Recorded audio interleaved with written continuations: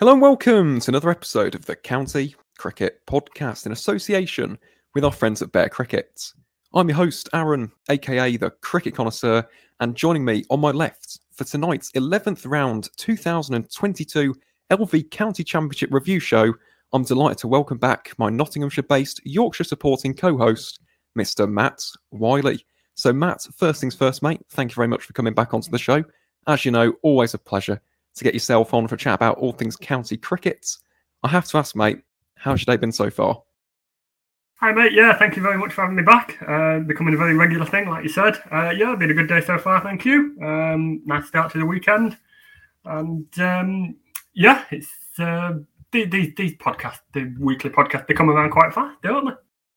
Yeah, they do. And unfortunately for me as a Warwickshire fan, they come around very, very fast. And yes, I have to try my best to dissect and discuss the Bears' performances in 2022. It gets harder every single week, but again, I'm not going to stew on that just yet, listeners. Word of warning in advance, there might be a bit of a rant later when we do get to the Warwickshire-Kent game, but I thought for this week we'd actually change it up because so much has happened in Division 2 of this year's County Championship in the 11th round that I thought we'd actually start with the Division 2 games for a bit of a change, switch things up. We're getting to the business end of the tournament. Why not try something different? And what better place to start this week's review show than at Grace Road, where we witnessed history being made as Glamorgan thrashed Leicestershire by an innings and 28 runs at the Upton Steel County Ground. Now, just to give a little bit of context to this game, Leicestershire won the toss, elected to have a bat first in this game, which appeared to have paid off spectacularly in their first innings, as the Foxes racked up 584 runs from 148 first innings overs, with VR Mulder, very impressive in Hove last week, continuing his excellent form with a masterful 156 from 201 deliveries. Ben Mike scoring 91 from 148. He still hasn't reached that maiden first-class ton, though. And I've got to be honest, I'm gutted. I'm really, really keeping my fingers crossed that the man with two first names can get those three figures at some point, but an excellent effort nonetheless. Then we saw an 81 from Lewis Hill, a 68 from Louis Kimber, and a 64 from Roman Walker. Now, at this point in the game, 584 runs, you're thinking the Foxes are on top. And just for the listeners out there who have not seen this game, who have no clue about what we're about to discuss, I want you to make a prediction. Okay, I'll give you a little bit of a background story. Within the first 6 overs, or 7 overs of their innings, I should say, Glamorgan were 9 for 2. How many runs do you think the Welsh outfits ended with by the end of their first innings? Myself and Matt know because we've been watching the game, but please do let us know your predictions. 9 for 2. What do you think Glamorgan ended with by the end of their first innings? Well, I'm about to tell you.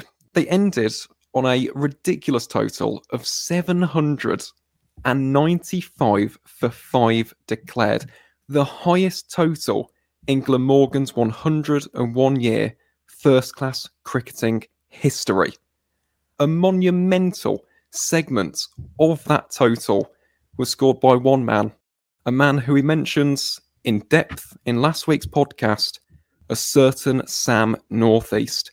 410 not outs from 450 balls, 603 minutes spent at the crease, 45 fours, 3 sixes, a 91.11 strike rate.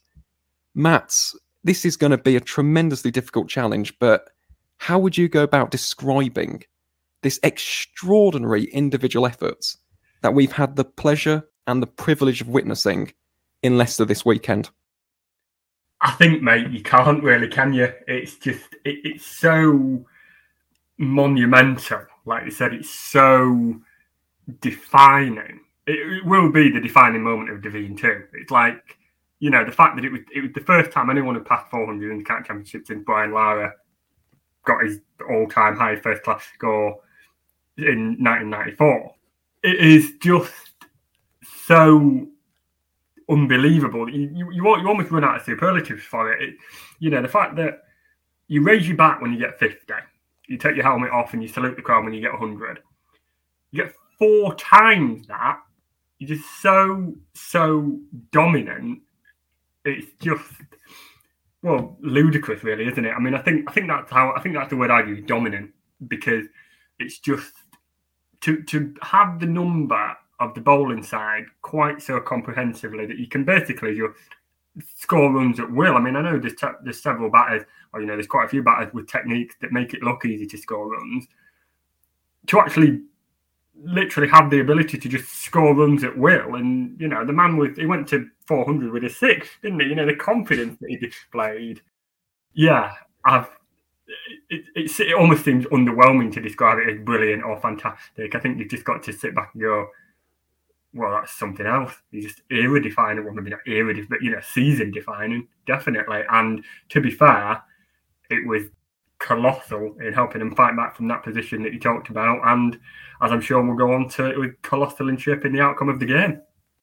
Well, it most certainly was. And before we touch upon the remainder of this game and Glamorgan's outstanding second innings bowling display, just a bit more context surrounding this knock from Sam Northeast. It should come as absolutely no surprise this is the highest individual score in Glamorgan's history. In fact, when he reached his triple century, he became just the second player in Glamorgan's history to score triple ton. That's after Steve James's 309 not out against Sussex back in 2000. So this is not just season-defining, but career-defining. Sam Northeast has essentially just booked his place in the history books, the pantheons of Glamorgan's first-class cricketing history for the rest of time. It's outstanding, it's glorious, and almost it's a great display of what makes cricket so brilliant, but also so cruel at the same time. We saw Leicestershire setting all those records and having that incredible performance down in Hove last week. And then in the very next game, they're the ones at the opposite end. They're on the receiving end of this extraordinary individual feat from Sam Northeast. And again, this should come as absolutely no surprise, but Sam Northeast is the current leading run scorer in Division 2, 1,127 runs, an average of 75.13. It's remarkable. It really is. We talk about dominance. We talk about marquee signings. This piece of business recruiting Sam Northeast, who we mentioned how prolific he was in Division 1 in years gone by for the likes of Hampshire and Kent, and Yorkshire and Notts as well at times in 2021. But goodness me, this really has paid off in sensational fashion. So all that we can really say is congratulations to Sam Northeast. That is a knock which we'll be remembering for years to come. I don't think anybody will be forgetting that anytime soon, and almost paled in insignificance in comparison, and I still think it needs a mention, is Chris Cook's 191 out. Because Chris Cook, he's been a fantastic servant for Glam for so many years. He actually surpassed the 6,000 career first-class run mark in this game. That was an outstanding innings as well. He scored that from just 227 balls, 19 fours, 3 sixes. Colin Ingram chipping in with 139 from 236. And this is just one of the most mind-blowing, incredible scorecards you're ever going to see in your life. Okay, let me just read this out for the listeners out there. David Lloyd 2, Eddie Byron 1, Colin Ingram 139, Sam Northeast 410 not out, Kieran Carlson 9, Billy Root Golden Duck, Chris Cook 191 not out, 795 for 5 declared. And as you rightfully said, Matt, this set up a grandstand finish at Grace Road this week. Leicestershire, 65 overs. That's all that they had to do. Survive that, secure the points, come out with a draw. But remarkably, Glamorgan, spearheaded by the ever-reliable Aussie duo of Michael Hogan and Michael Neser, bowled out the home side for 183 runs within just 59.4 overs to secure this monumental statement victory for Glamorgan in the dying stages of Day 4 in Leicester. Matt, before we move on, and it's a shame because I could almost dedicate the entire podcast to this one game, in terms of the wider context, we'll get onto the table in due course. This really could be the point where Glamorgan look back at the end of 2022 and say this was the game where we sealed our place in Division 1. Yeah, absolutely could. And I think the bravery of it as well, and the maybe not, I don't know, just the willingness to go for it because they could, no, I don't think anybody would have blamed them for coming out and at least batting maybe another 10 minutes after lunch to let Chris Cook get to his double century, if nothing else. But then, of course, Sam Northeast has got Brian Lowry's record in his rights, and nobody would have blamed Glamorgan for just keep going, just bat it out, maximum point draw. You're still ahead of Middlesex. It's a good outing. But no, they made the bold decision to declare. Northeast and Cook clearly in agreement with it. They must have a very good team spirit down there. They must have a very tight-knit, good group of players. And Sam Northeast and Chris Cook, they know that the team comes ahead of individual records and accolades. And they went out there and they said, right, well, we've got an opportunity here. We've got a massive, massive chance to bowl them out. So we've got them on the back foot and we're going to go for second and we are going to get those points. And with 4 games of the season to go, we're going to, essentially put one foot in that top 2 and go for it. And they did. And I think, they might have maybe observed what happens to Leicestershire when you put that line up under a little bit of pressure. I mean, I saw it firsthand when Notts were down there, rolling them out in a session in a little bit over a session. It can be done. And the fact that they'd either clearly done the research or they were willing to back their player so much, a combination of both, it deserves a lot of credit. And it is the mark of a team that's in a really, really good place. It's a strong dressing room. It's a tightly knit group of players, and they are performing well. And frankly, what else do you need to start saying, well, you deserve to go up on the back of that? Well, they most certainly do. And yes, there are still 4 games. It's still, I think there's only 8 points. Again, we'll get to the tables at the end of our Division 2 wrap-up, but it is still pretty tight at the top of Division 2, even off the back of this incredible performance from the Welsh side. But you mentioned about Brian Lara's record. Just to divert ever so slightly, isn't that remarkable as well? We've seen 410 not out today, and it's still 91 runs shy of the record in the county championship. It's breathtaking. Again, from the Prince, BC Lara, but Sam Northeast, again, rightfully deserves all of the plaudits, but I think that's also important to recognise, Matt. And I think you've summarised that quite beautifully. The team chemistry, the squad dynamic in that Glamorgan side at the moment is brilliant. And quite clearly, they are a side which are fighting for one another. They believe they can get promotion. And I tell you what, another good couple of performances, they should get there. They really should. So well done to Glamorgan. As for Leicestershire, it's a tough one to take. But again, I don't think we need to overly analyse this. Leicestershire are not going to get promoted. They've been struggling at the bottom of Division 2 all season long. They're aware that changes will have to be implemented in 2023. But if they can take any positives away from this, Matt, I know it is incredibly disappointing. They've just lost by an innings after racking up 584 runs in the first innings. But if you were to take any positives away, I suppose aside from VR Mulder, who we've already mentioned, are there any positives, any glimmers of hope which Leicestershire could cling on to off the back of this? Yeah, I think, they obviously managed to put together 500 and some in their first innings, which is by, not a mean feat. It's not easy. Yes, I know the boundaries are small and the outfield is fast at Grace Road, and it would have been fast this week, especially with the hot weather that we've had. But the signs are there. It's not like they were. I know it looks like they were completely rolled and they lost by an inning, but they did come up against an absolute. You're not going to come up against that. You're going to come up against that once a decade, if that. That's how rare that sort of, for a team to get 700 and some. Now, I know I'm talking about this, obviously, they did it last week, which slightly undermines my argument a little bit, but it is rare. It is rare for them to do that, or for a team to do that. So I think, they have competed. They have put up 500. They've clearly shown a bit of, a little bit of longevity in the field. They've had to show that. They've had to get out there and they've had to stay out there. And, they're professionals. They will always do that. I don't think there's a sense of alarm about motivation. I think there's maybe some questions over ability. That's more the thing. But I don't think you can question the commitment. So that is the problem that you're dealing with. I think you simply need that little bit more quality among the lineup. But conversely, they do have that in parts. I mean, you mentioned Vian Mulder there. Lewis Hill scoring 81 again in the first innings. He's been pretty reliable for them. Lewis Kimber as well, and young player coming through 68 in the first innings, and then put up, I suppose you could say, a bit of a fight trying to take the game back to Glamorgan with a 26-4-26 in the second innings.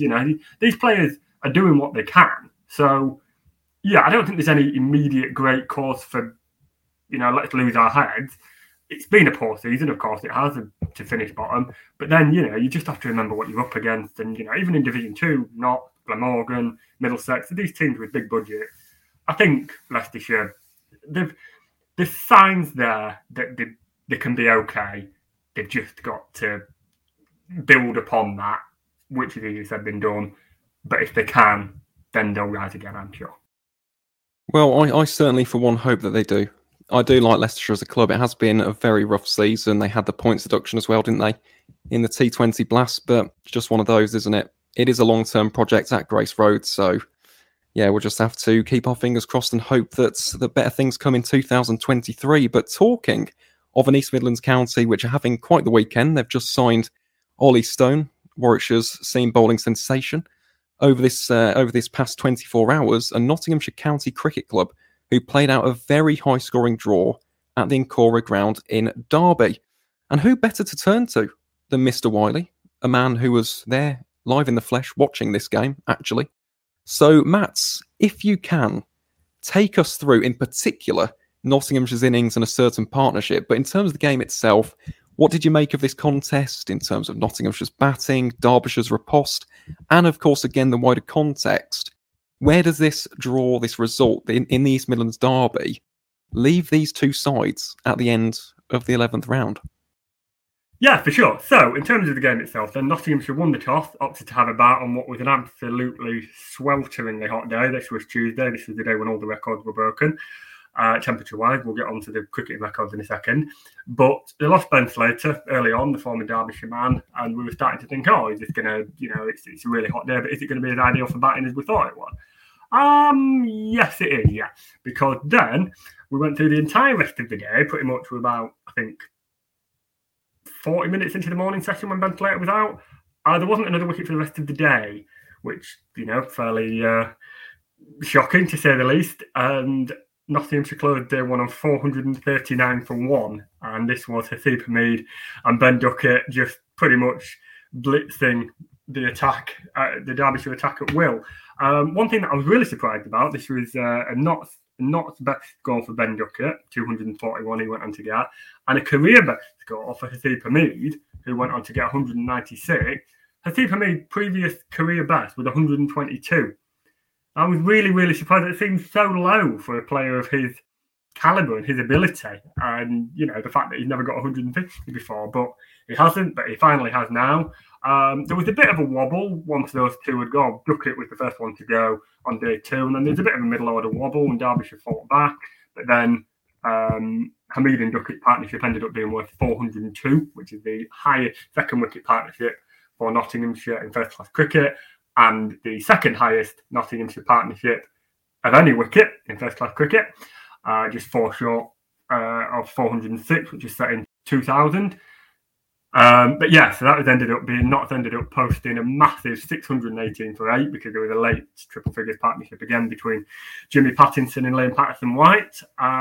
Two players who were pretty handy with a bat in hand. Both of them can send it a long way, and indeed Liam Patterson-White did, reaching his 50 with a massive 6. And then came Derbyshire's turn, and they, throughout their innings, it was always going to be a case of, they couldn't win the game at that point, but it was always going to be a case of trying to dig in and drag it out. And they did that successfully. Over 2 innings, they did that. Brooke Gath, looking a real player with 109 in the first innings.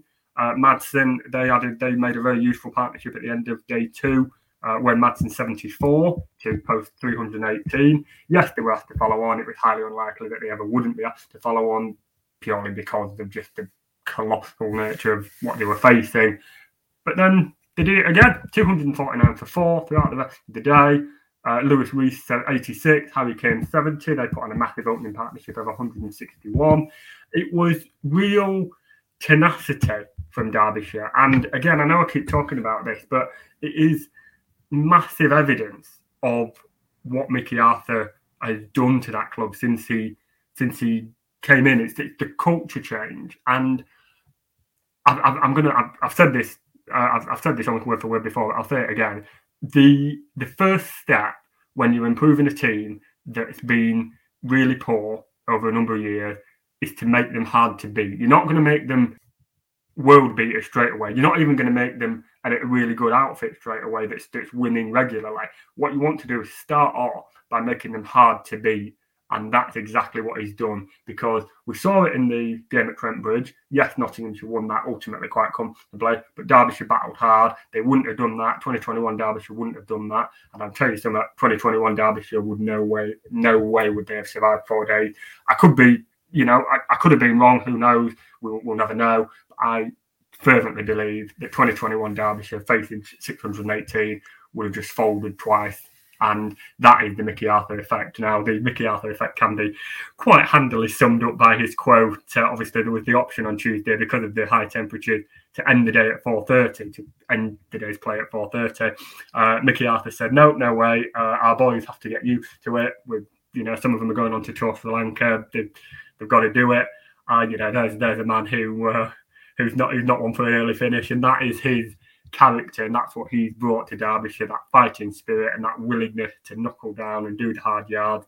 And ultimately, they've come out with a really, really handy haul of points there to maintain what you would say is a handy position. I mean, not to be relatively happy with it. They're still 15 points clear at the top, but Derbyshire definitely still within touching distance. It's going to be tough. They're 20-odd points behind third and a few more behind second, and it's still going to be tough. But if they'd lost that game, it'd be even tougher. So I think, if you ask me my regular question about who's happier with the draw, Derbyshire are definitely happier with that draw. Well, you have just taken the words directly out of my mouth there, Matt. I was going to ask that. And to be honest, we don't need to go into too much more analysis about the game. I think you've summarised that quite beautifully. Of course, I just want to say well batted to the likes of Haseeb Hameed and Ben Duckett. That was a sensational partnership. It really was. I could not believe the score at the end of day one. It was just remarkable, wasn't it? Wickets falling all over the shop. We saw 16 wickets fall at Edgbaston, for example, in those sweltering temperatures. And Haseeb Hameed and Ben Duckett, maybe we need to put some heat lamps on them. That might make them perform, mightn't it, as we get into September. And who knows, they might put on a 500-run partnership at some point in the future. Notts fans would certainly not be against that in the future. But in terms of just one Derbyshire player that I want to zoom in on and just give a little bit further analysis on this week is Brooke Guest. Because again, very impressive in this game, in particular in the first innings. Scored 109 from 267 balls. And I'm just looking at his stats so far this summer. He's Derbyshire's third leading run scorer with 803 runs, an average of 47.23. But pivotally, he scored 4 centuries. There was a reason why Brooke Guest was invited onto the podcast. He's a very, very good young prospect. We wanted to learn more about his story. And to be honest, we love it when former guests excel and do well in county cricket. So for that reason, I just wanted to give a huge shout out to Brooke Guest. He's always had this element of potential surrounding him. He showed little glimmers of it at Lancashire. I said this about Eddie Byram at Somerset as well. And now he's gone to Glamorgan doing very similar things. It is always wonderful to see young prospects actually experiencing and displaying that potential as well. So big up to Brooke Guest. And Matt, as you rightfully said as well, a massive shout out to Derbyshire, because this is a side, they might not get promoted. It is going to be incredibly tough as we head into these final 4 games. But it comes back onto that little passage from Mickey Arthur that he had in that pre-season interview, where he talked about the club becoming hard to beat. And Derbyshire, at least in this game, and on a couple of occasions earlier in this campaign, have certainly done that. So, an enthralling East Midlands derby, even though it did end in a draw. Again, records tumbling all over the place, as has been the case in Division 2, across the 11th round. And another great game of cricket. It really was. So it takes 2 to tango. And yes, obviously, plaudits to both Nottinghamshire and Derbyshire for their respective efforts in that game at the Incora this week. But aside from that incredible game at the Incora ground, let's move to our third and final game in Division 2 for the 11th round which saw Middlesex and Sussex play out a very intriguing draw indeed at Lords. Now, Matt, it's funny, isn't it, that we mentioned those sweltering temperatures on Tuesday. In fact, it was a record breaker here in the UK. I think the record was 40.3 degrees down in London, which is where this game was held. And staggeringly, and Matt, you know exactly what question I'm about to ask here, but staggeringly, Tim Murtagh won the toss and elected to have a bowl first at the home of cricket this week. What did you make of that decision, first and foremost? Oh, yeah, it was one that you kind of, I'm sure there's another county that did that will no doubt come on too, like you said. But yeah, it's a bit of a strange one, wasn't it? I mean, when you definitely don't want to be fielding in those conditions. You really don't want to be bowling in those conditions. I mean, to be honest, do you really want to be batting in those conditions? But yeah, you definitely do not want to be fielding. But, you know, at the same time, Tim Murtagh is himself a bowler. He knew, you know, it's not like he's not like he's a batter who's just gone, right, lads, you know, I'm taking this weight off my shoulders, off you go, you know, you go and do the hard yard. He's got to do it himself, which I think, you know, gives you a little bit more respect to his decision. He clearly judged the conditions. You know, he's a professional, he's a consummate professional. He judged the conditions. He didn't just go, oh, it's a bit hot, let's bat. You know, he looked at the pitch. He presumably looked at, you know, how things were going to play out through the rest of the day or through the rest of the game. And as it turned out, it was a fairly, you know, all right, I think, in the end performance, because yes, I know Sussex went on to replay. You know, I know Sussex went on to give them a first innings deficit, but you know, had there been a bit more in that game, had that game gone on for longer, I think Middlesex would have won because Sussex folded in their second innings more or less, and they might be begrudging the fact that they didn't have any longer to take the game to, because they would have faced a very, very realistic target, I think. But I think overall, in response to the question about the decision, I respect it, and I respect Tim Murtagh for doing it, and I think it shows his professionalism. Fair enough, Matt. Again, there are some reasons. There is clearly some rationale behind it, but I just couldn't believe it. I also couldn't believe, obviously, Warwickshire. We'll get onto those when we get to the Division 1 counties, but goodness me, it was sweltering. It was so hot. Imagine the looks of disgust and distaste in that dressing room when he got back and said, boys, we're having a bowl first in this heat today. But unfortunately for Middlesex, it didn't actually pay off. Sussex racked up 523 runs from 162.2 first innings overs. And that was in large part to an outstanding third wicket partnership of 219 runs between Tom Alsop, who I'll get onto in just a second, and the ever-reliable, ever-phenomenal Cheteshwar Pujara, who scored 231 from 403 deliveries to bring up his 16th career first-class double century. He's different gravy, is Cheteshwar Pujara, and again, it was a pleasure and a privilege to be able to watch him on the live stream at the home of cricket this week. But alongside the ever-astute, ever-reliable Indian top-order batter was a certain Tom Alsop, who, as I mentioned on last week's show, I wanted to just have a little bit of a deeper dive into on this particular review episode. So far in 2022, he has scored 778 runs, an average of 45.76, and he's also scored 3 centuries. Now, for me, I think he's gone massively under the radar. It was a pretty controversial move in the first place, wasn't it, with Ben Brown almost switching, doing the opposite, going to Hampshire, and then Tom Alsop has consequently made the move to Hove. But in a way, that's actually paid off, hasn't it, for both parties? It's not often we see that in county cricket, but Ben Brown's been excellent for Hampshire with both the bats and the gloves. And the exact same thing can be said about Tom Alsop, can't it? Yeah, it absolutely can. I think that, when you look at that move on paper, it's definitely the case that Hampshire have taken one of Sussex's best assets, and they've maybe given them in return someone who's a bit unproven, somebody who, they clearly view him as surplus to requirements. It's never, you've always got that belief that you can take this player and turn him round and make him top quality again. But it's it always, maybe you've got that feeling in your back of your mind, oh, we're signing a player who's clearly surplus to requirements somewhere else. So it's a risk on our part. And at the same time, they've nabbed our captain and possibly our best batter as well. It's always going to be tough, that mental side of it. But like you said, to be fair, it has worked out brilliantly for both sides. I think Sussex might still think, we should have just kept Ben Brown. It was a safe option. But credit to them that they've got that deal.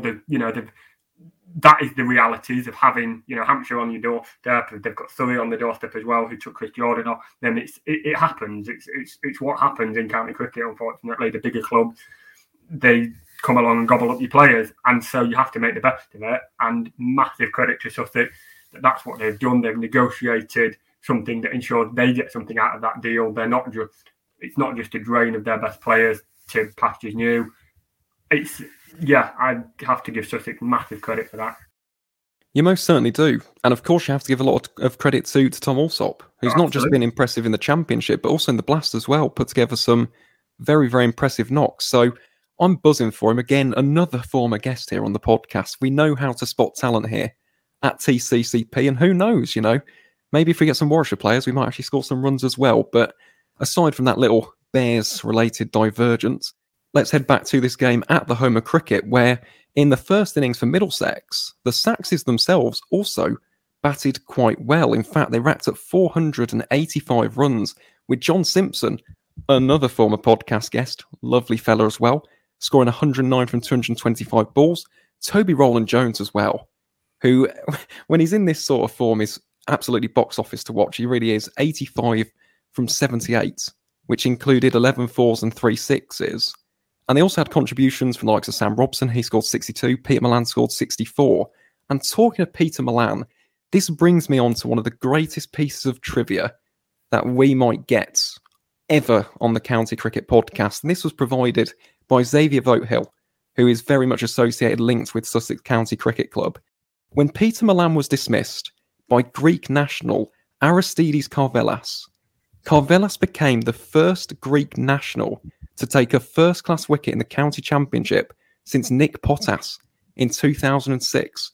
What a piece of trivia that is. That's one to tell your friends, because that is a great, great find. It really is. Hang on, Potas took a wicket.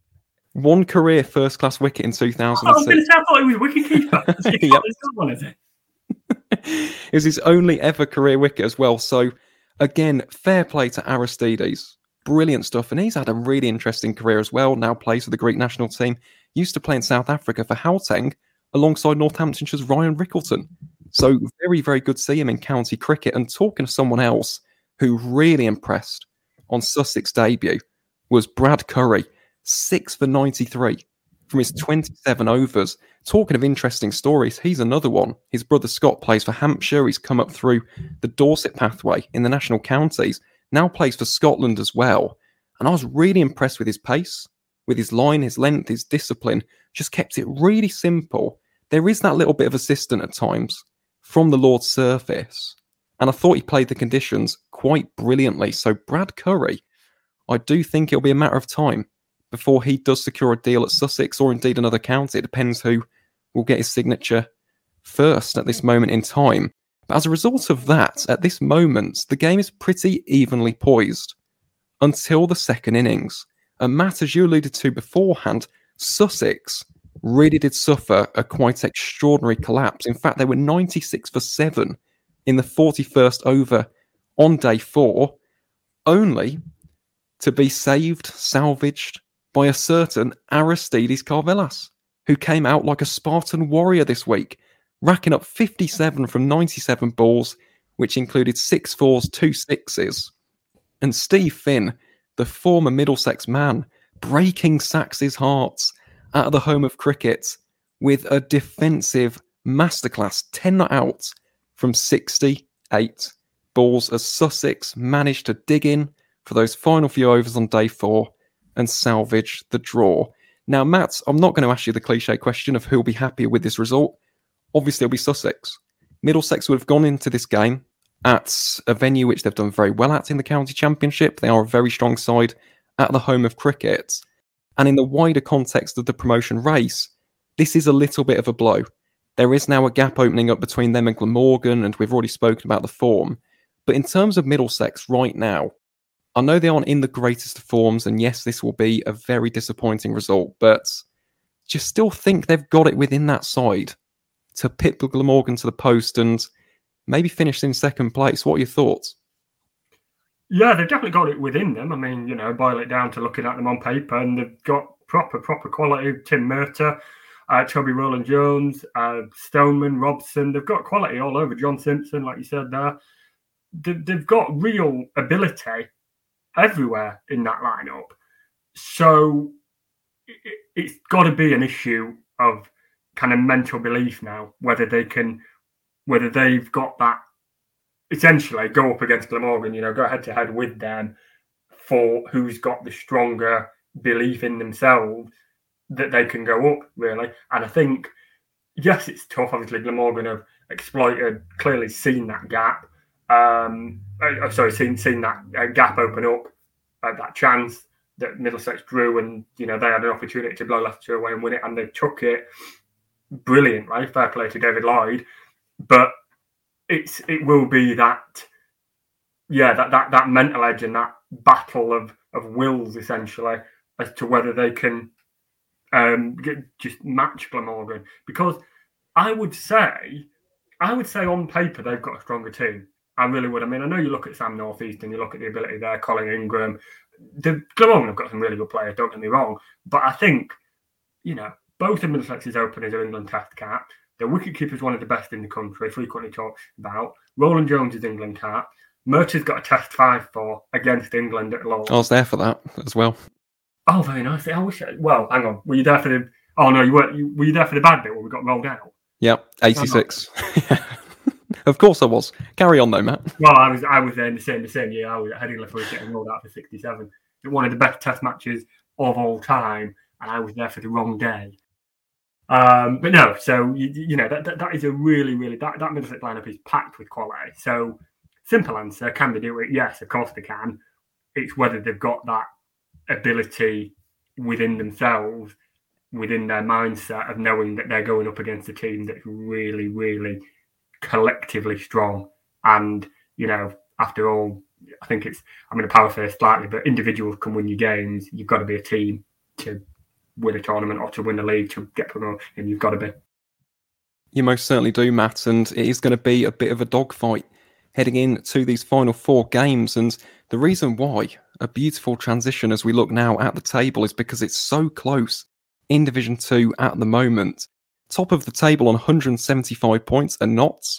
In second, moving up 1 place, are Glamorgan on 160 points. In third are Middlesex on 152 points. In fourth are Derbyshire on 136 points. In fifth and sixth, respectively, both with games in hands, are Worcestershire and Durham on 127 points and 111 points. In seventh are Sussex on 107 points. And in eighth and bottom place, and to be honest, looking very likely for the wooden spoon in 2022, are Leicestershire County Cricket Club on 72 points. So Division 2, it's up for grabs. The race for promotion is well and truly on, folks, and we'll be here to provide you with all the in-depth analysis, all the stats, all the trivia for the remainder of the 2022 season. But aside from a remarkable week in Division 2, Matt, let's look forward now to Division 1. And there's no better place to start, really, is there, than at the Oval, where Surrey, the Juggernaut, the Titans, whatever you want to call them, to be honest, they look unstoppable. But Surrey racked up a huge victory on home soil this week, beating Essex by 6 wickets at the Kia Oval. Now, in terms of the game itself, Essex won the toss, elected to have a bat first, which appeared to have backfired quite spectacularly. The visitors were 91 for 6 within the first 29 overs of their innings as a result of some remarkable bowling from the likes of Kemar Roach. He took 3 for 63, and a certain Dan Worrell, who took 6 for 56 from 19 overs. A great display of fast bowling from the Aussie in South London this week. But after that absolutely appalling start, cometh the hour, cometh the man, Adam Rossington, scoring 100 from 151 balls, 9 fours, 3 sixes. And at that moment of time, in the game, of course, it was still up for grabs. This was massive, wasn't it, Matt? His first ton in an Essex shirt. Just a few words on that knock, if you could. It was quite superb, wasn't it? Yeah, it was integral, wasn't it? And I know I probably say this on a weekly basis. No, I don't. But as well as the batting ability, the ability to shepherd the tail, because everybody goes out there with the intention of scoring runs. It's never a foregone conclusion that your tail's going to fold, and you might get 6 or 7 wickets deep and think, oh, we've nearly got this wrapped up now, lad. You can never think that, because in Rossington, he rotated the strike so well, he ensured that he could score the majority of the runs and keep, get them 2 crucial bonus points. But then he also allowed Simon Harmer, who chipped in with a really valuable half entry. We know he can bat a little bit, and also Sam Cook as well had quite a useful cameo of 21. And you might have to say that 21 is exactly the difference, more or less the difference between 249 and 1 bonus point and 250 and beyond, and 2 bonus points. It got them into that territory. I know at one point doesn't, it rarely makes a difference, but it can do. And bonus points are there to be earned for a reason, and that is why it was so crucial. If they just, if he hadn't got what he'd got and they'd been rolled out for, say, 120, 130, maybe 150 if they were lucky, they'd have been really, really staring down the barrel. But ultimately, he got them to what was really quite, a competitive first innings total, and it keeps the opposition, in this case Surrey, in the field for longer. It tires them out a bit. It means the bowlers have to keep going. It was hot. Having that ability to get the tail wagging is massive. It really is. It's so much more valuable than I think people give it credit for. Well, it most certainly is, and again, full plaudits to Adam Rossington and Simon Harmer as well. Simon Harmer did bat very well in Vauxhall this week, and as a result of that, Essex did manufacture a pretty competitive 271 all-out in their first innings, which looked even more competitive as the likes of Shane Snater and Sam Cook, who each took 3 wickets apiece in the first innings, had Surrey in all sorts of trouble on a score of 112 for 7 in the 47th over of their innings. But then, and this has been pretty much the case all season, when it comes to Surrey, a very special someone in this case, who received his cap, and there was a lovely moment on day 3 in front of the entirety of that Surrey squad, came to the party in quite resplendent fashion. And the man that we are talking about is a certain Will Jacks. 150 not out from 184 deliveries, 253 minutes at the crease, 10 fours, 8 sixes. 8 sixes for Will Jacks. And it was the acceleration from his century to his 150, which was so impressive. We talk about the wider England conversation. He's knocking that door down with some ferocity, isn't he, Matt? He really is, mate. Yes. It's been an absolutely special season for him. And I think so 2 things. I think, one, that England middle order is not secure. It's very, there's certainly some characters in there right now that you're not getting out. But there is 1 or 2 spots potentially up for grab. And so, there's that opportunity. There's also the opportunity of, we're going on tour in the winter to go to the travelling reserve. There's always that chance. Second thing, he fits the current England test setup like a glove, doesn't he? I know now, apparently, Brendan McCullum doesn't like this, but it's such a perfect term. I'm going to use it anyway. He is Bazball personified, isn't he? He's got that, like you said, the acceleration. And I know Brendan McCullum has talked about this, and he said, don't be defensive for the sake of it. Don't be poking at things that you don't need to poke at and try and, grind you out. You don't need to do that. If the balls are there to be hit, then hit them. And that aggression that Jack displayed in racing from 100 to 150, like you said there, shows how he can do it. He plays well through to the 100, and then he shows off what he's capable of, because he's really capable of being aggressive. We've seen that in the shorter format.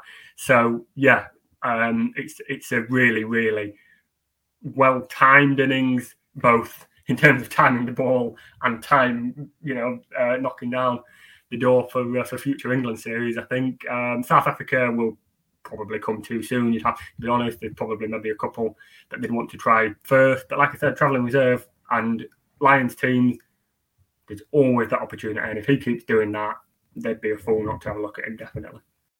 I think with Will Jacks, to be honest, Matt, it's a matter of when, not if, isn't it? It is. It really is a case of when is he going to make that next step up? And to be honest, I see it being sooner rather than later. He's just a precocious talent, isn't he? I think that's a good way of describing him. And you mentioned about Bazball personified, just looking at his strike rates. He has got the 15th best strike rate in Division 1 so far. He scored 586 runs, an average of 53.27, with a 74.93 strike rate, and he's hit 13 sixes, which is only bested by a certain Michael Burgess. So he's certainly got lots of power hitting capabilities. Has the Surrey man, and again, a great moment. I've already mentioned the cap presentation. Thoroughly deserved, to say the very least. But from that incredible individual feats from Will Jacks, this is where the game started to turn irreparably for Essex, as the visitors were skittled out for 208 runs within just 64 overs in the second innings. Dan Worrell, yet again, Essex's bogeyman in South London this week, taking 5 for 66, leaving Surrey needing just 161 runs in order to secure the all-important victory. And to be honest, Matt, I'm really happy, actually, because this gives me an excuse to talk about another good young Surrey talent, Mr. Tom Laws, who we may or may not have on the podcast at some point in the 2022 season. No spoilers there. But in terms of his batting this week, 32 not outs from 54 balls. That was a pivotal knock, wasn't it, in that situation to take Surrey to this all-important victory? Yeah, it absolutely was. And I think, everybody seemed to chip in that.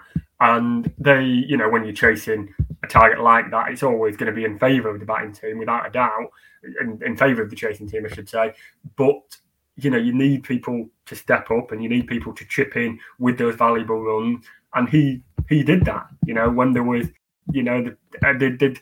I wouldn't say there were regular wickets, were they? But there was just that little, when Ryan Patel went and then when Jamie Overton followed him 2 or 3 overs later, it was, they were close enough by that point, but the calming influence of having that not out and that established batter like McCree to just come in and just be there and just, I mean, not that Ollie Pope coming in at 6 needs any reassuring from somebody a bit younger than he is, but it's just it's calming. It's okay. It's just they've took a couple of wickets, but we're almost there.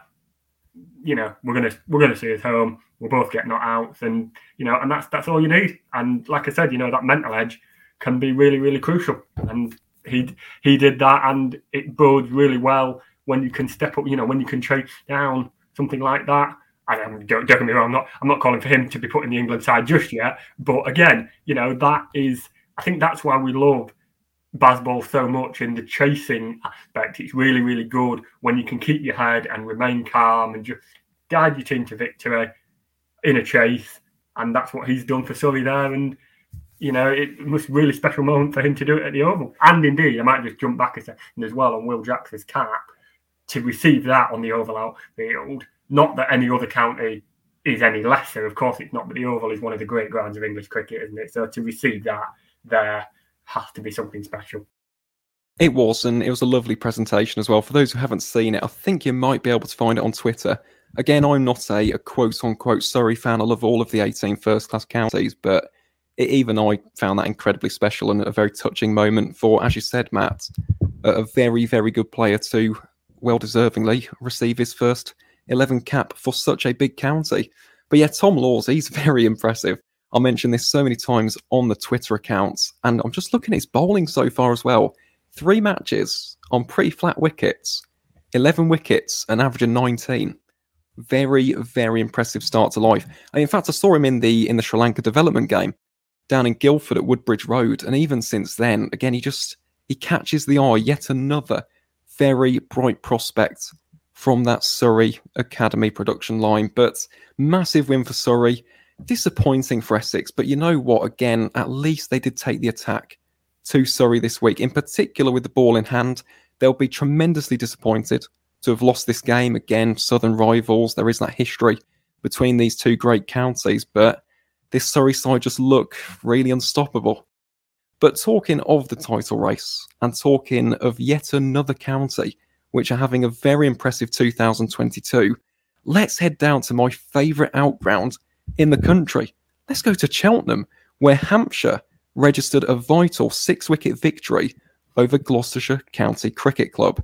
Now, again, we've spoken about the conditions, the sweltering heat. Unsurprisingly, Hampshire did win the toss and elected to have a bat first in this game, which seems to have paid off. It really did. 457 first innings runs, with 118 coming from Felix Organ, 95, and may I just say, and we use this word to describe James Vince's batting all the time, but a very classy 95, might I just add, from James Vince from 162 balls, and then a barnstorming 50 from just 38 balls, which included 7 fours and 2 sixes from King Keith Hubert Douglas Barker, saw Hampshire put in a very commanding position within the first day down in Cheltenham. Now, in response to this, Gloucestershire, it's been a very disappointing season, and unfortunately for the West Country outfits, this was a very disappointing batting display, rolled out for just 201 runs within 64.2 overs, to essentially lose any hope of winning this game, and also allowing Hampshire to enforce the follow-on, which unsurprisingly was taken with glee by James Vince. Now, to his immense credit, and I do want to give one player in particular a tremendous shout out on the podcast this week, Cheltenham's very own Miles Hammond. He showed some great grit, fortitude, character, determination, and all of the above, with an excellent 169 from 278 balls to provide some very useful resistance for Gloucestershire and put some smiles on the faces of the home crowd who were in attendance at the outground this week. But unfortunately, by this point, and in particular after a remarkable Kyle Abbott sixfer, which included a hat-trick as well, for those who have not seen the footage of that, I think it's on the County Championship Twitter and Instagram, go ahead and watch it. Great hat-trick from a very special bowler. But after that incredible bowling display from Kyle Abbott and the Hampshire seam attack, yeah, the southern side needed just 81 runs in order to secure the victory, which incredibly unsurprisingly was chased down within just 9.3 overs, as Hampshire strolled to a convincing 6-wicket victory in some style down in the West Country. Matt, a few words on one player in particular, and that is, of course, a certain Kyle Abbott. He's a remarkable bowler, isn't he? I feel like we haven't actually spoken about him much on the podcast so far. We always allude to that incredible Hampshire bowling attack. We focus in on the likes of Abbas and Dawson and Barker. But Kyle Abbott is having an outstanding season. He's taken 39 wickets in 10 matches, an average of 22.58. He is a very special bowler for Hampshire to have in that unit, isn't he? He is, yeah. And I think it's almost quite telling that we haven't spoken about him too much. And he is one of those players that almost gets taken for granted a little bit, isn't he? He's just always there or thereabout. But it's because he's built up such a reputation for himself that you almost expect him to do that every week because he's so good at it. And when when an overseas player comes back year on year, it's just such a massive vindication of your recruitment process. It shows that you're in a good place as a club. It shows that, you know, things are functioning as they should be when an overseas player like that can go out and perform in conditions that aren't as familiar to him as might be, you know, as his fellow professionals from this country. And yeah, that's how he's got himself into this position. He just does it repeatedly so much. And, you know, he's not the fastest, but he's so accurate, isn't he? He's that just put it on the spot, just relentless. And then in partnership with Abbas, who can swing it around corners, it's such a potent, and he is such a key part. You know, like I said, it's that teams win. You think, you know, teams put them, they're second in the table because they've got such a good team, and every player in that Hampshire attack knows their role so well, and Abbott performs it so well, and it was his turn today, this week. I'm sure next week it'll be Abbas's turn. Week after that it'll be Barker, and then the week after that it'll be Abbott again. But that is what makes this Hampshire team so special. That attack is made up of lots of different players with their own individual qualities. It's not just one person constantly having to pull the rest of them up. They all pull each other up, and that's what's so good about it. I really like that description, to be honest, Matt, and they do say variety is the flavour of life, and I suppose you could say that Hampshire attack is very flavourful. With the likes of Keith Barker with the left arm angle, Kyle Abbott. Whenever we talk about Kyle Abbott as well, I just think back to the 17 for 86 against Somerset in 2019. That was another extraordinary bowling display from the South African. And then you have the swing artist and Mohamed Abbas to the left arm spin of Liam Dawson. It really does make you salivate as a cricket fan, just the options, the variety that is available at Hampshire's disposal in 2022. But we always mention Hampshire's bowling attack. I don't think we have much more to add, really. With regards to the Southern County this week, it is basically the same thing every single week, which is brilliant for Hampshire fans. The consistency, the reliability of this unit is second to none. But just before we do move on from this game, Matt, a few words on Gloucestershire. Because yes, it's been a very disappointing season. Yes, they are bottom of Division 1. But again, they can take some positives, can't they, from this game, in particular with the emergence of Miles Hammond and that incredible 160. Yeah, they can. And I do think Gloucestershire have been a little bit unlucky on more than one occasion. I think that, when you look at the table and it say, you've got 10 games played, 0 wins, I do often think, they don't really deserve to have 0 wins. They've put some really good teams really far. They are not far away, or they're not as far away as 0 wins from 10 games would have you believe. And I know the table doesn't lie. I know it's just numbers and it's difficult to say, well, that's wrong, but it does feel wrong. They do feel like a better team than that. And they might well go down. They might well be, I'm not sure, they're a professional sports outfit. They'll keep fighting until it's no longer possible. But if they are, they're consigned to that. But they can have plenty of belief that they've got a really, really strong team that just wasn't quite able to compete, just wasn't quite able to crack the nut of a lot of better teams. I think that's the thing. The thing that you have to remember, some really, really strong teams in that division. And just because you haven't been able to beat them doesn't make you poor. It just means you're not quite strong or you've just not quite got that killer edge. I have no doubt that Gloucestershire have plenty to build on, and they are more than capable of bringing in a player or two who can help them take that step. And if they do go down, I would probably back them to come straight back up. I really would. They've got a lot of good players down there. Well, they have, and that's what's made this season very, very strange. And in particular, when you look back on Richard Dawson's reign as the head coach, they were a county which was heading in all the right directions across formats. In white ball cricket, in both 50 over and T20 cricket, Gloucestershire were incredibly competitive. And in red ball cricket in 2021, 7 victories.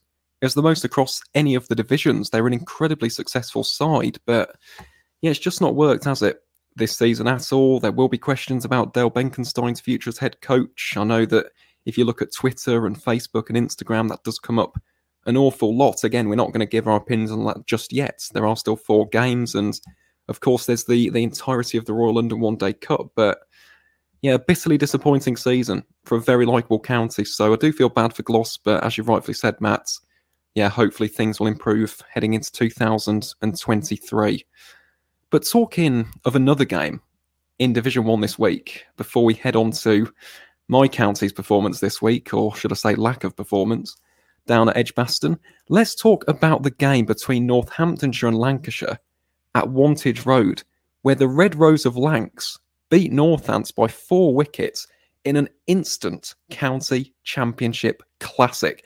This game really did have it all. So Northants won the toss, elected to have a bat first in this game, and rather uncharacteristically for Northants, struggled to get first innings runs. In fact, the home side was skittled out for 235 runs within just 76.3 overs as a result of some brilliant bowling from Luke Woods and Indian debutant Washington Sundar, who as an RCB fan makes me very, very happy to see him in county cricket. And boy, oh boy, did he deliver at Wantage Road this week, taking 5 for 76 from his 22 overs. But talking of people who delivered, Matt, that is a beautiful transition into Lancashire's first innings, because after that uncharacteristically low batting display, Lancs themselves had an absolute shocker. The Red Rose were dismissed for just 132 runs, in large part to a magnificent 5 for 14 from a certain Jack White, his maiden first-class fifer.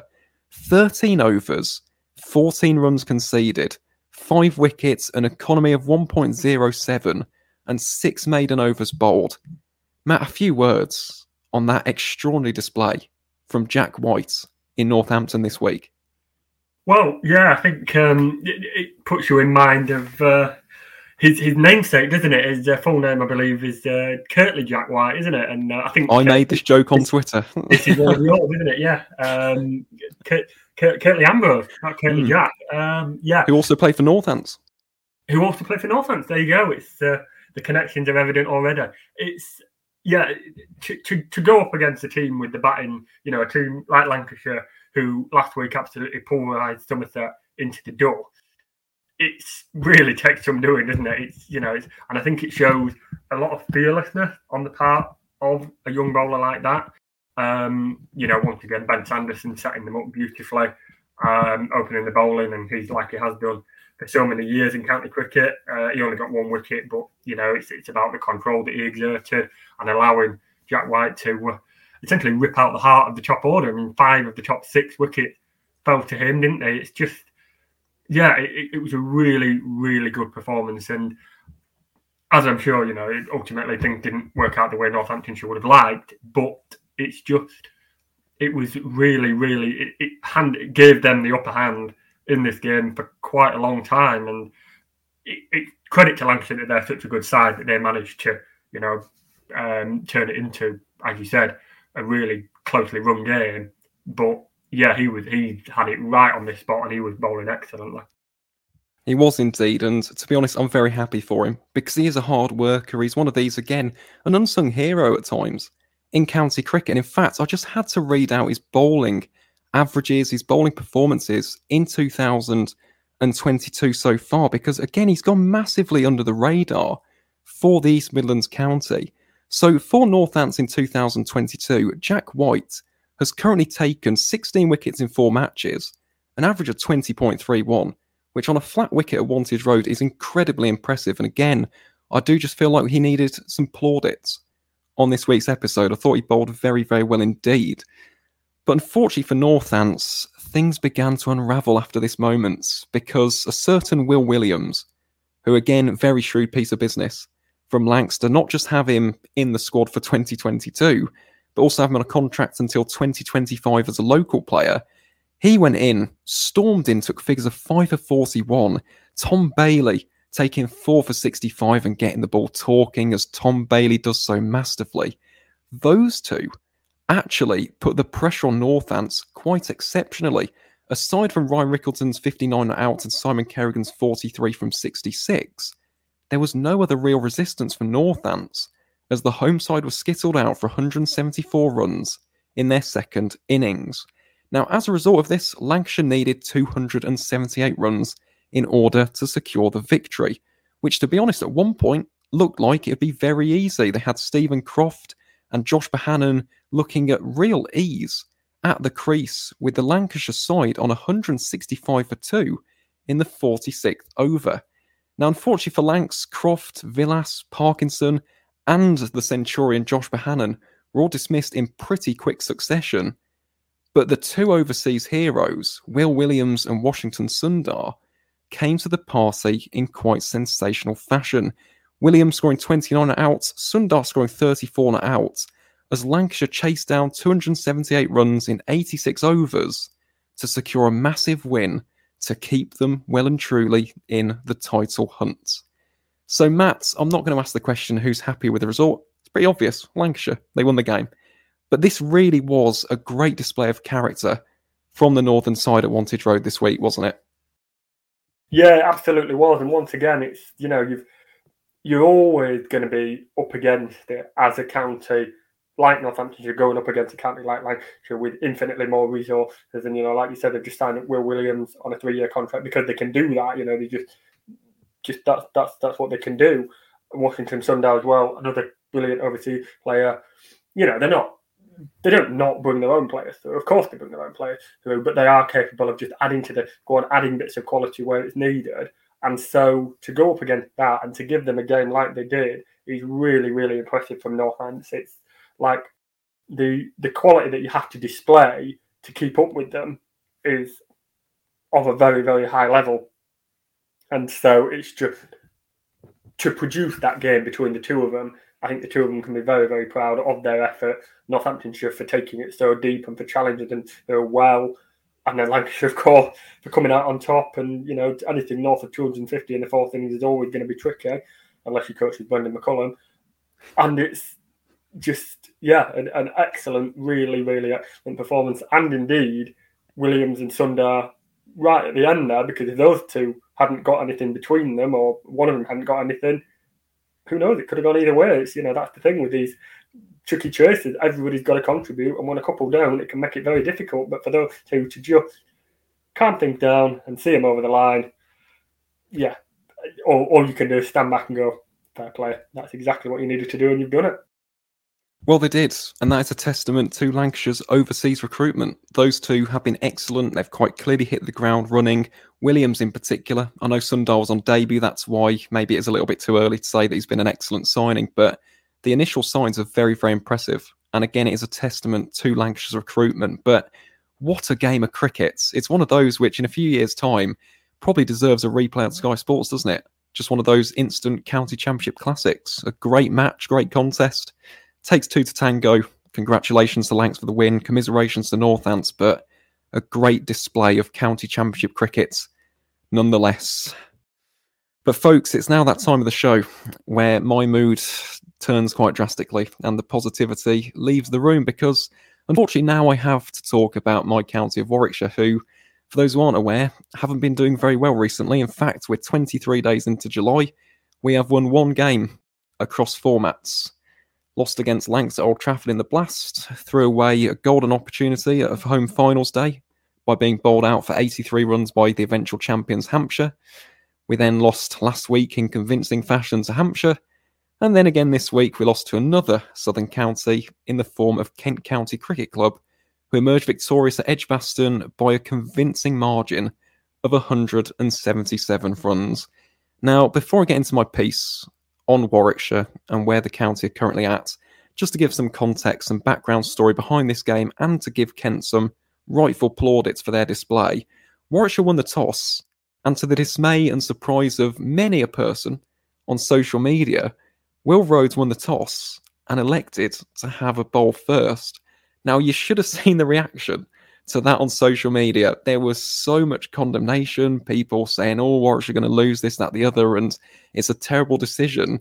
In fairness to Will Rhodes, it appeared to have paid off, as Oliver Hannon-Dalby, who has just been a titan in this Bears outfit so far in 2022, took incredible figures of 6 for 40 to dismiss Kent for 165 runs within the first 40.1 overs of the game.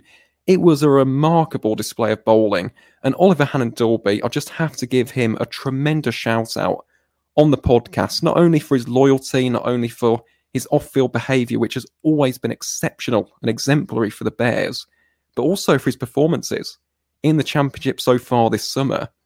He is the division's second leading wicket taker with 43 wickets at 21.69. It really is the year of the owl. If Brendan McCullum is looking for a reliable bowler for the 2023 Ashes, you know where to turn to. A 6'7" Halifax-born seamer currently plying his trade in the West Midlands county of Warwickshire. But after that incredible bowling display, that was one of the greatest pieces I think I've delivered in TCCP history. But unfortunately, for my beloved Warwickshire, the batting display was anything but incredible. In fact, it was something to forget in quite the hurry. Aside from Sam Haines' masterful 99, and again, Sam has been exceptional. He really has. He's single-handedly dragging this club as best as he can back into that mid-table fight. He is fighting a losing battle at the moment, but he did score 99 from 215 balls. And when he got out, you could just feel this collective sigh of disappointment and agony and upset and hurt from Warwickshire fans across the globe. He deserved a ton, and he got dismissed on 99. But talking of Kent's bowling, one player in particular, the man who's been nicknamed the Carnell Express, he was making his Kent debut in this game, was a certain Navdeep Saini. From, again, my RCB. My beloved RCB came back to haunt me once again in the form of Navdeep Saini taking 5 for 72 against Warwickshire. He did have his problem with his no balls, didn't he, Matt? But other than that, the pace, the ferocity, he did leave quite the mark, didn't he, Edgbaston this week? He did, yeah. I mean, what we've obviously said is Kent's, struggling to take those wickets, and it's something that we've had discussions on in the past, haven't we, in previous rounds. So the fact that they've gone in to address that is really good, and it's they've recognised the problem, they've done the recruitment, they've done the scouting, and they've established and identified a player who can help them sort it out, and so he has. And whether that was down to poor technique, poor shot choice from Warwick, or good bowling, either one of the way, it's worked. It's got them, what they needed. And as much as, I'll be as, try and be as diplomatic as I can, as maybe it's been a good time to visit Edgbaston because of the form of work, but it is still an incredibly tough place to go. You can't dispute that. Warwickshire, like I said, I know games aren't played on paper, but on paper they've got a really good team. And I think 2-3 weeks ago, when they were struggling to barely keep teams below 500 in the first innings, or in their first innings that they were in there with their bowling, they were struggling to keep teams below 500. They would have looked at Edgbaston away in midsummer and gone, "Oh my word, what kind of carnage awaits us there?" So to fight back, to sign that player, to win that game, I think is something they wouldn't have expected. And I think I think all you can do is you've got to give Kent credit for that.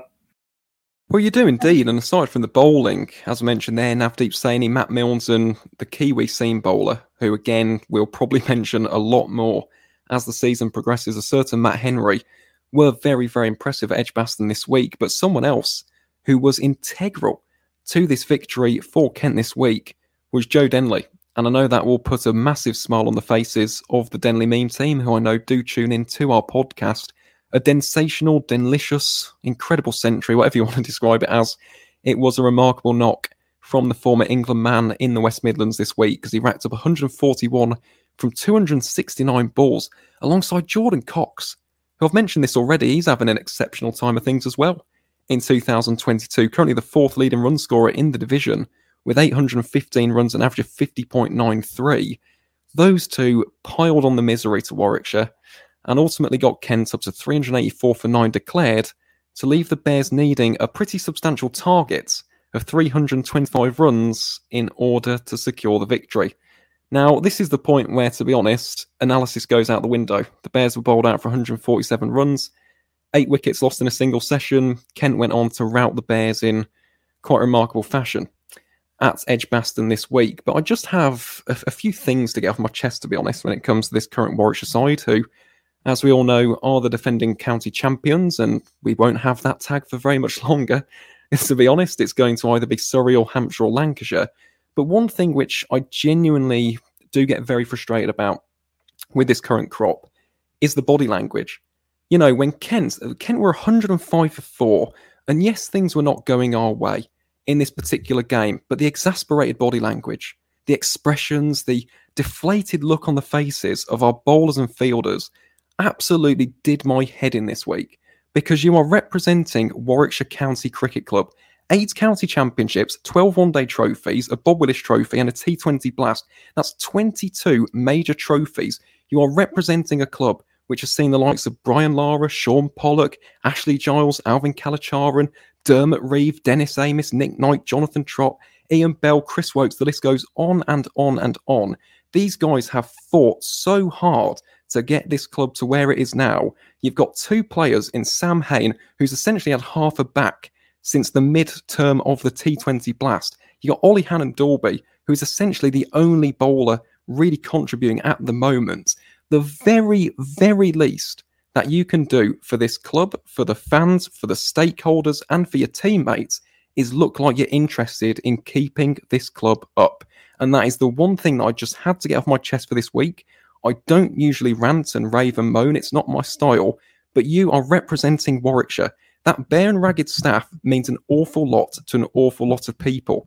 To see them out there with that body language, the exasperated look, is really frustrating. Because that is not just a paycheck. That badge means absolutely everything to us in this county. They're the only professional team which represents the county of Warwickshire. We don't have a rugby team. We don't have a football team. Our pride and joy is Warwickshire County Cricket Club. That is a privilege. It's an honour to wear that badge, and it should be treated in that way as such. So that's all I have to say. I'm still backing these boys. I still believe that they can survive the drop, and I'm going to be there in person for all 4 days at the Oval this week. But if I see any heads drop, I'm going to be absolutely fuming. And I will say on the podcast, I'll probably say it in person as well, because it's one thing I cannot stand. You're not always going to win games of cricket. It's sport, it's life. Sometimes it's cruel, it doesn't go your way. But the least that you can do is look interested. The least you can do is look like you want to be there, you want to fight. You want to fight for this club and fight for us, who pay your wages week in, week out. So that's that off my chest. That probably won't happen ever on the podcast again. But it just had to be said. You know, I do wear my heart on my sleeve. People know that I'm a massive Warwickshire fan. And to see that is incredibly disheartening. And yeah, we have to move on. We have to put in a performance against Surrey. So obviously wishing the boys the best of luck. Fingers crossed the Bears can survive the drop. And as for Kent, congratulations. They did produce a very, very complete display with both bat and ball in hands at Edgbaston this week. But aside from that game then, between two relegation candidates, or I suppose Kent's might be more mid-table contenders now as a result of that particular victory, let's go to the fifth and final game in Division 1 this week, which saw Yorkshire and Somerset play out an unfortunately anticlimactic draw at the Cooper Associates County Ground in Taunton. The reason it was anticlimactic was the weather. And this was, again, a little bit frustrating, in particular for Somerset fans, because this game was really nicely poised. Somerset had racked up the runs for fun in the first innings, 424 to be exact, with 116 of them being classily concocted by captain Tom Abel, who looked in million-dollar form down at his home ground this week. But after that 4-2-4, they had Yorkshire in all sorts of trouble, in fact. They bowled out the White Rose for 276 runs, and aside from Tom Kohler-Cadmore's century, not a single Yorkshire player actually scored more than 50. So at this moment in the game, Somerset are well and truly on top. And actually, Matt, just in case I do forget, we just have to talk about one moment in this game, because this was subject to a lot of talk on social media, and that was the batting of Shannon Gabriel. Because, again, just to give some context of this particular knock, this particular cameo, 2 from 10 to be exact, at the moment in time when he came into bats, Yorkshire were 273 for 9. They were perilously close to being forced to follow on at this moment. In fact, it was 1 run, wasn't it, that they needed, or 2 runs to surpass the follow-on.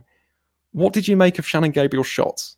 Bear in mind that he is a tail ender, and yes, of course, he does have that first-class average of 5, famously had that shot against Yasir Shah in a West Indies-Pakistan test. Was that the right decision in that moment of time, when you're trying to build a partnership, you're trying to get past the follow-on, which Yorkshire did? Were you, in favour of that shot? I suppose he was attacking, but at the same time, it didn't pay off, did it? No, it didn't. I'm not going to rant to quite the same extent that you did, mate. But I'll stick to the same, to give the same sort of passion that you did. Although there is one thing I'd like to draw attention to in a second. But he's clearly got that attacking intent, hasn't he? That he is unable to rein in, and you have to read the match situation. You have to, we weren't getting anywhere close to parity, but we had to avoid the follow-on, and that was, that would have had us really backed against the wall if that had, if he'd been out off that ball. Then what are you doing? What's you lose, you just, like I said it 20 minutes ago. it is not a given that your tailender is not going to get anything. You know, your tailender goes out there with his pads on, with his bat in hand, with his helmet on, to get as many as he possibly can. No one's expecting him to really score 50 or even maybe score 25 or even maybe score 15. No one's really expecting him to get that. Like you said, Shannon Gabriel's got an average of 5, but you have to be prepared to at least give yourself the chance to get something. You have to go out there with that belief and think, oh, I'm maybe going to get something here. Don't do that. And I don't know, maybe he was inspired by Jack Leach somehow busting out a reverse sweep. And we do have to talk about that, don't we? That was a ludicrous shot with Tom Banton on the comms as well. Yeah, to witness it. I mean, I've got to be honest. The first I saw of it, the first I saw of it was on Somerset's TikTok, which they'd chosen to put it to the tune of 10 things I hate about you, and it was just it's like, yeah, there's 6 things I hate about you, Jack. You know, you can count them as they go over the boundary rope. Just, oh man, it's like that man is not a batter. He got that one against Australia. It's, you know, this man's brilliant with a bat in his hand. He's like, he should not be brilliant with a bat in his hand, and somehow he is. And I mean, he's really difficult to dislike, isn't he, Jack Leach? It's like, you know, if that was a player that you're a little bit more, you know take him or leave him, then you'd be a bit, oh, for goodness sake, come on. But it's, even though it was against my team, you kind of have to go, why, what, and just smile, and just watch it and just smile, don't you? But yeah, Shannon, back to the original thrust of Shannon Gabriel. Yeah, I mean, got away with it, but he's going to have to sort that element of his game out, I'm afraid. Yeah, it just keeps on happening, and I can imagine it was very frustrating for Yorkshire. Probably wasn't as frustrating as that ludicrous shot from Jack Leach. And fair play to Jack Shutt as well, you know, I did see his reaction. You can't really do anything as a spin bowler. It does happen. Ridiculous things happen in the game of cricket, and he just accepted it, moved on. And in fairness, actually bowled quite well in that innings. Did the young Yorkshire spin bowler take him 1 for 34? But from this particular game situation, Somerset, as I mentioned, were well and truly on top. They were 225 for 6 in the second innings. George Bartlett, by the way, looking very impressive out the crease, scoring 88 not out from 110 deliveries. Tom Lammonby chipping in with 46 from 47. And this was just made for a grandstand finish. I mentioned that classic between Northants and Lancashire earlier.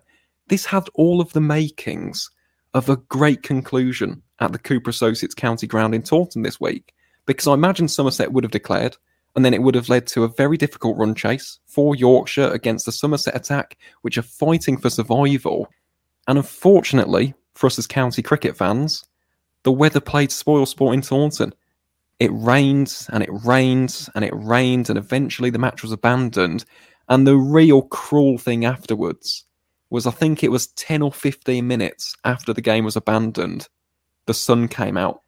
It was just one of those really frustrating days for Somerset fans, and obviously in the wider context, if they would have won that game, it would have been a monumental step forward. They could have been above Warwickshire had they won this game. But at the same time, it does show Somerset have got a lot of character, a lot of fight, a lot of grit in them, in particular with the bat in hand. Tom Abel and George Bartle in particular, very, very impressive.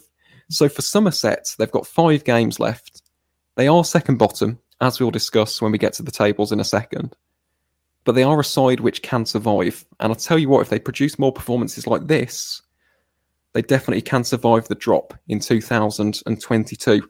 As for Yorkshire, looking like mid-table candidates, if they do lose a couple of games, they could be dragged into that relegation fight, but I think they've got enough points, to be honest, at this moment. I think they've got enough quality with likes of Tom Coder-Cadmore, Lythe, Brooke, and a pretty impressive bowling attack, which has now been boosted by the addition of Shannon Gabriel. So I think for Yorkshire, an underwhelming season. I'm guessing you'd agree as a Yorkshire fan, Matt, but you know, it's just one of those, isn't it? It is one of those, and you know, we're not the finished article. We've been going through, obviously, you know, I'm going to have to word this really carefully and say we've been going through a tough time. It's like it makes it sound like it's not, you know, like I say, I will have to word this carefully, make it sound like it's not the club's fault or it's out of the club's control. Of course, what has happened off the field is everything to do with the club, but crucially, it's nothing to do with the current club, which really does seem to be being driven forward. That said, it has obviously affected things, but it's not a finished project. It's, there's still little pieces of the jigsaw that need to be filled. We obviously, on our day, when we've got all our England players, now, this is the same for everybody, but when we've got all England players, I would confidently state one of the best teams in the country. I'm not saying we could maybe take on Surrey or Hampshire, but we would give them a really, really good game, with the likes of Root and Bear, two of the most informed batters in the country in red ball. You'd absolutely have to believe that we give them a go. And it is always tough when you lose players of that calibre, when you almost develop players into being too good that you never see them. But one thing I really do want to say, aside from the overall thing that, this is a work in progress, and I believe in Otis Gibson, I really do, that he can make us competitive in the season to come. One thing I really do want to say about this game, did you see the number of extras that were let through in the first innings? 52 extras. For me, now I know it says 26 no balls, obviously that's 13 no balls because you get 2 for a no ball, so it looks worse than it is. But that's really, really poor. We had a first innings deficit of 148. If we'd sent down, let's even say half that, 26 extras is still a fair you. But, it would have meant that Somerset didn't get a final batting bonus point. They wouldn't have got to 400. 2, it would have made our task of avoiding the follow-on a heck of a lot easier.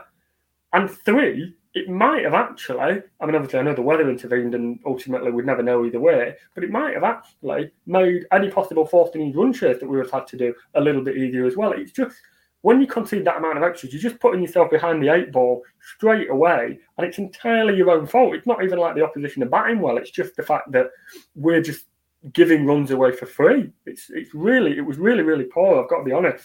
But, ultimately, we did get away with it, thanks to the weather. But I would say, against the better team, against the Surrey, against the Hampshire, against the Lancashire, we're not getting away with that. We can't, if we picked our game to concede 52 extras in a game that was ultimately washed out by the rain, or get it out your system, but we really can't be having that happen again.